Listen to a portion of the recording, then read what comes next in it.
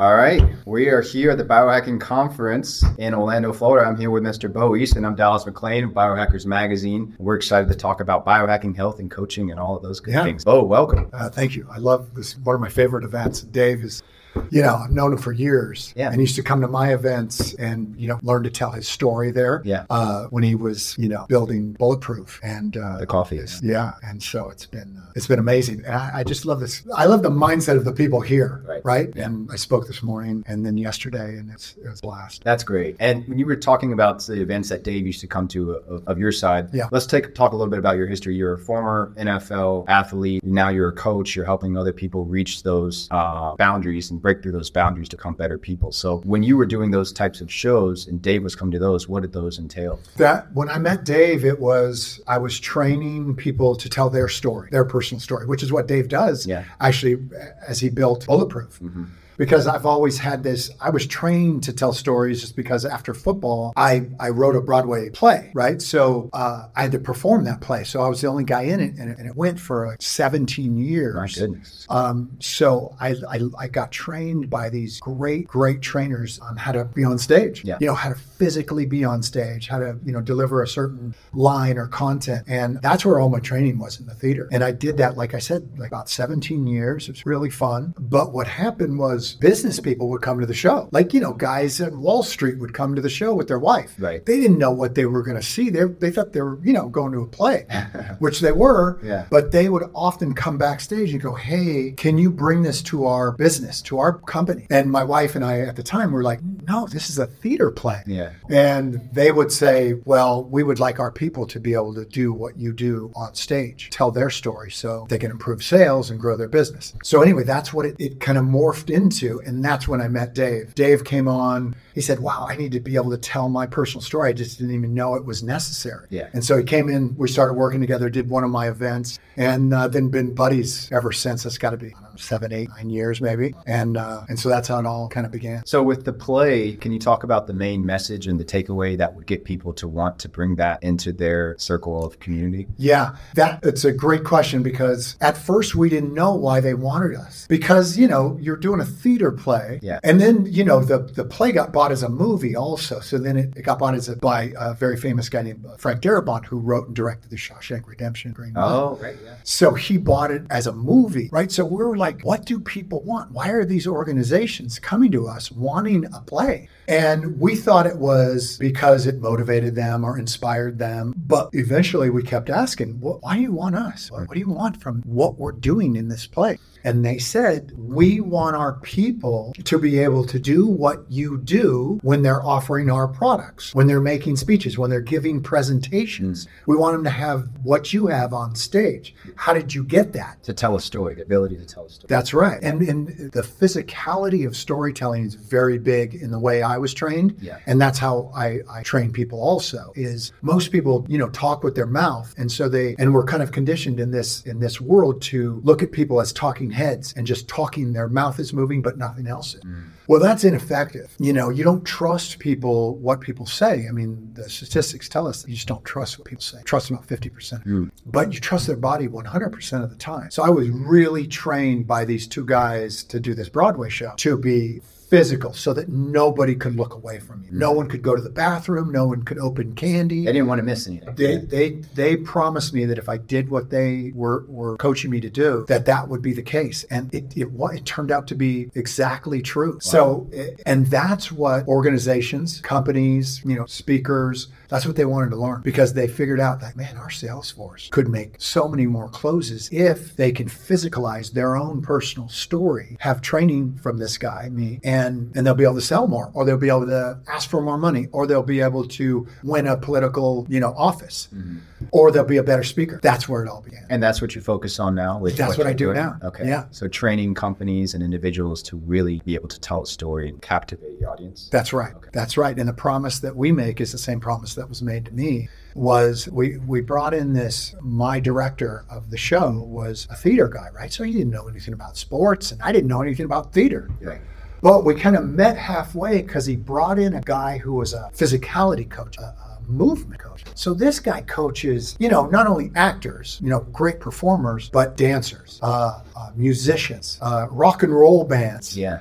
He also trains, of all people, the FBI and the CIA agents who have to infiltrate the cells over in the Middle East, because the body is what betrays you. It's not, because people don't believe, like I said earlier, they just don't believe, they don't trust what comes out of your mouth. They trust your body 100% of the time. Yeah. So what happens with a ballet dancer, a musician, a speaker, a politician, is what they do is they start speaking and they're fine. Right. But if they have no physicality or no relation to the expression of this instrument we have called this body of expression, if they have no relationship with that, people will just turn them off, kind of like you turn off, and probably everybody listening or reading this article, we turn off talking heads. We don't trust them. We don't believe them anymore. So if you watch the news, if you watch politicians, if you watch people on TV talking behind a desk or behind a podium, automatically you can't hear what they're saying, and you don't trust them because you can't see their body. And you tune out. You're out. Yeah. And so it's the body that is necessary. And that's what, Dave went through that kind of training. So I put all of my people through that kind of training. Would you say there are naturals when it comes to speakers like that? Or do they also have to prepare and get the training in to really learn how to have some certain stage presence when they talk through their body? I would say not necessarily naturals, but if people have a background in performance, So it helps. From a young age or something. Yeah, it helps. Like if you're a saxophone player, if you're a guitar player, if you play the drums, if you've danced before, if you've been in front of people, if you were a quarterback, if you're a performer, you're used to being coached and you're used to being told what to do. Like stand over there and move here and do this, A, B, and C, and they just do it. They don't think. They just, those people are easy to coach. It's not that the other ones can't be effective. It's just you got to wrestle with them a little bit, because if they're in their head too much, you got to get them lower. You got to get them down here, because this is what people trust, not that. So you've got to get like engineers, like left brain people, a lot of scientists. Yeah. They're very left brain, so they want to get up here and get really technical with you. Well, that doesn't move the dial as far as expressing yourself, right? So I work with a lot of those people too, financial advisors, because they're so left brain. But once they learn to get down into their heart and into their solar plexus, then they can really blow up their business. Their business explodes because what they're talking about is money or science, but they're able to be personal with it. They're able to be physical with it. Yeah. And that's what really, really makes the businesses just really grow. So talking about how to train them and some precepts to the training, are there hacks or types of habits or actions that you'll try to get the individual to incorporate into their daily life to really open themselves up to be able to have this presence? Yeah, I really treat them like athletes, because, if you're in front of people and speaking in front of them, if you take the approach of an athlete, it's so much better, because athletes, especially very high-end athletes, they don't do anything that doesn't work. They don't have time. Like if you're trying to beat Usain Bolt in the 100 meters, you don't have any time to eat something or train at something that does not make you faster than. So your life becomes simple and lean. If you can get, and I do this, I get them to have this athletic mindset so that they activate their body, because this is the instrument of expression, and it's the greatest one that's ever been created, right? I mean, it really is. We just don't use it because we're lazy, and we've been kind of taught to not use our body, and we've been kind of shamed out of this expression of this thing. And as soon as you give people permission to remember who they are, what Mother Nature has given them, they're like a kid in a candy store. They explode. So if you can get them in that athletic mindset of, I'm not going to run the 100 meters against Usain Bolt without a proper warm-up, pregame meal, practice, coach, trainer, massage. Yeah. If you get them in that mindset, that's how elite performance should be in speaking too. Right. If you really want to. Those disciplined choices. Yes. Yeah. And so we get them in that mindset. Then we capture their story, and the most personal story too, and the one that doesn't feel great, because those are the ones that move the dial the most. Yeah. No one wants to tell them, but they're the ones that connect you with the audience the best. Right. Everyone wants to tell their successful story, right? Right. And you think like, oh, that'd be cool. I'll just tell I'm really successful. I was an NFL player. Well, no one gives a crap. Yeah. People care about when did you get rejected? Like what happened to you after they cut you? Yeah. Well, that's what I want to know. It's like ego versus humility. Yeah. Right? Those stories. Yeah. And that's really what human beings connect to is pain, funny enough, rather than the success. Yeah. You're so right. How many times have we heard about it in the biohacking industry? Pain to purpose stories. Yep. Those are where people find find out where their true destiny lies. Yep. So let's talk a little bit about your NFL history and some of the actions or things that you might have done to keep yourself fit and ready for the playing field. Yeah, I mean, I played in the 80s, right? So we didn't even know this term called biohacking, right? Right, yeah. But the most elite athletes, even of that time, were dipping their toes into like I remember getting in ice back when no one, I didn't know any, but when I got drafted in the pros, so I played in high school, played in college, never been in an ice bath in my life. The first day of practice in the NFL, I noticed that the most elite players on our team, right after practice, would go into an ice tub. Mm-hmm. So it was very rudimentary back then, right? It was just ice and water. Yeah. And these guys would get in. That's how it started. Yeah. And I was like, what the heck are they doing? Yeah. But I noticed the rookies didn't do it and the lesser players didn't do it, but the older guys did it and the elite players did it. So I go, well, I'm doing that. Yeah. And they go, rookie, you want to last? Get your ass in the ice. And I was like, in there all the way? Yeah. I mean, it was ice. These guys were this deep in it. How long would they stay in there about? The older they were, they seemed to stay longer. Take a nap. But us rookies, we'd get in, we'd immediately jump out just like everybody does, right? Yeah. But you learn that, wow, I can really practice the next day so much better. I can recover so much better. We didn't call it recovery back then. We just said, wow, my legs feel fresh, where they didn't before. That was my first experience of, biohacking and what we call it today. Right. And as, Dave and I became friends and, with the whole, bulletproof area and then moving into, what we're doing here today, I just keep adding these things. And I have kids who are athletes, right? So daily, like this morning, I'm on my phone because my daughter's at a volleyball tournament in Arizona. My son is a big time, 16 years old, but he's a quarterback at a school in LA. Nice. And, my brother was a quarterback in the NFL. And so, we're old enough to know, wow, if we only could recover better back in the 80s, we could have played longer. Yeah. Meaning more money, right? Meaning longevity and, building a family earlier. Also the enjoyment. You loved playing the game. Yeah. Right? Yeah. And you could just play it longer. Back when I played, the average career span was less than 2 years. You're kidding. Yeah. 2 years? Yeah. And I got drafted in 1984. So less than 2 years. That's if you made a team, which is, nearly impossible. Yeah. So the odds of you making the team is impossible. And the odds of you lasting long enough to get to your second contract is damn near no one can do it. Yeah. Because it takes 4 years, right? You got to get to that fourth year. So me and my brother played 9 years. I played 5 years, so we were like old men in the league at 27. You know what I mean? But today, as you notice, guys have really learned, they put recovery up front where we didn't even know the word, but if we did know the word, we would have put it in the back. Right. And that's been the biggest shift that I learned from not only playing and performing. I learned it when I was on Broadway, because on Broadway, you're performing 7 to 8 shows per week. Man. And it's so physical and demanding. I thought football was hard. Yeah. And your voice and your whole body and the breathing instrument. It's taxing. And since I had 7 knee surgeries when I played, my legs were they were tough. It was tough to get through those shows.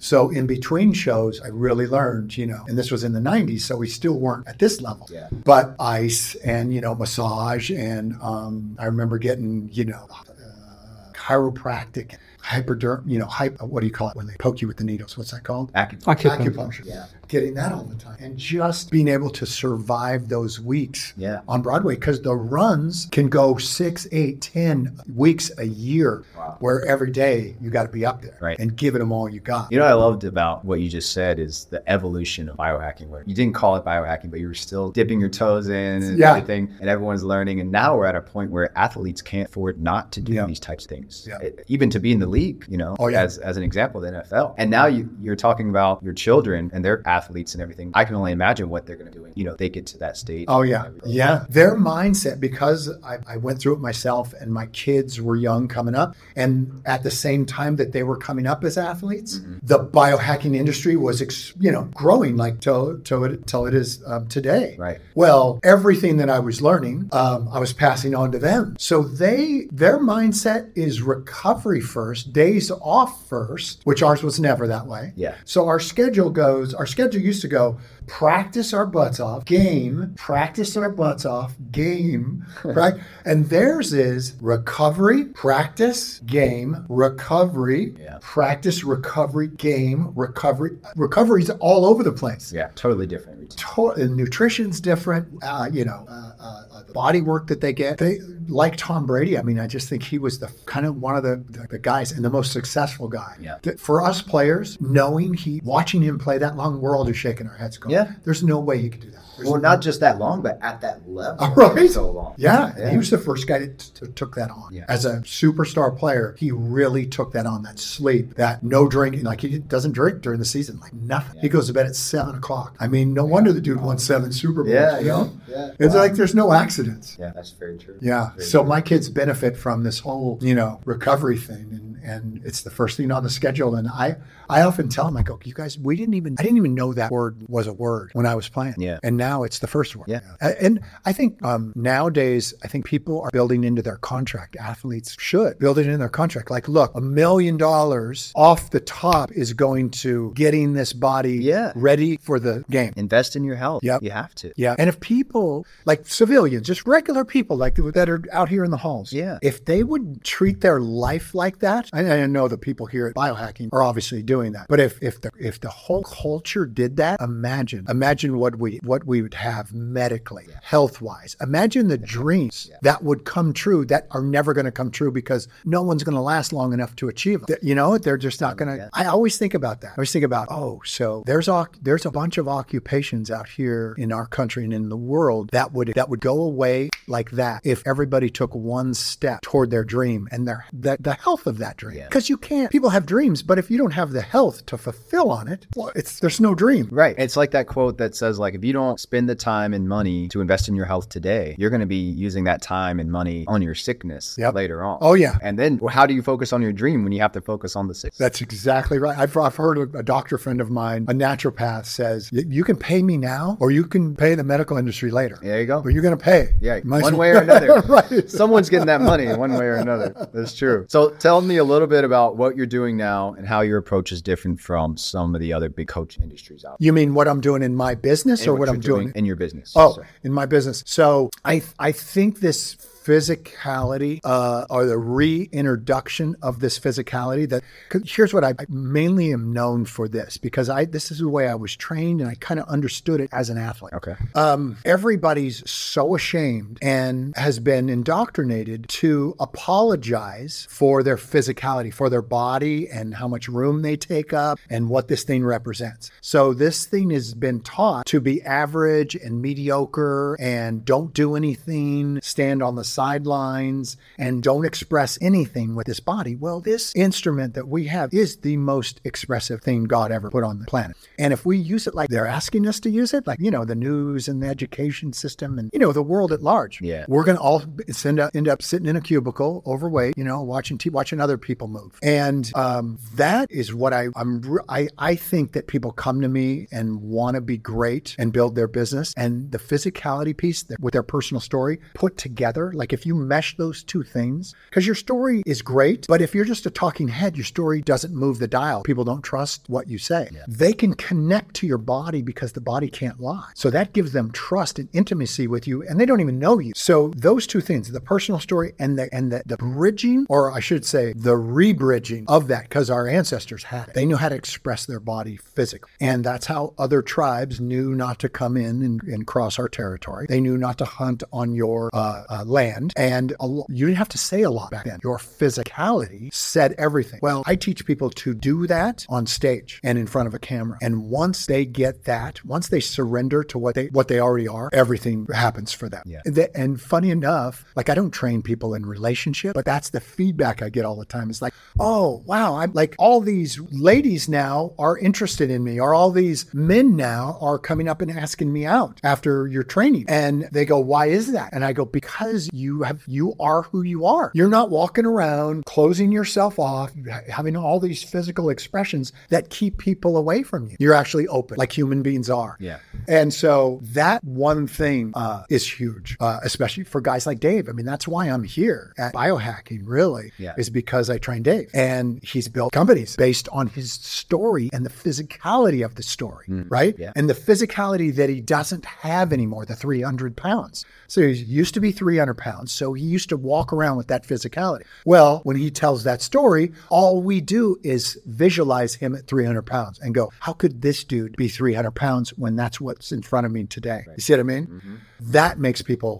trust you. Right. And if trust is at its lowest level it's ever been, which it is. Skepticism. Yeah. What better way? What's the quickest way to rebuild trust? You have to share yourself and you have to physically be trusted. Yeah. You have to impart that reality in a sense that they can connect with. That's right. Otherwise they're just moving on. They're turning the channel. Yeah. Just like you and I do when we watch, people talk on the news or politicians or whoever. Right. We don't trust them. We don't believe them. And, in the medical world, we don't believe them anymore either. So we're like in the exact right spot for where we are in the world. Like most people, I go, look, trust is at its lowest level. And they go, oh, that's depressing. I'm like, not for us. That's a great opportunity for us to lead. Because if the rest of the world's going to shut this thing down and not express themselves physically and not tell their story, not share their vision, then we're the leaders. Yeah, that just means we have to rise to the opportunity. That's right. Right? Yeah. Okay, a couple more last questions. What's your favorite biohack?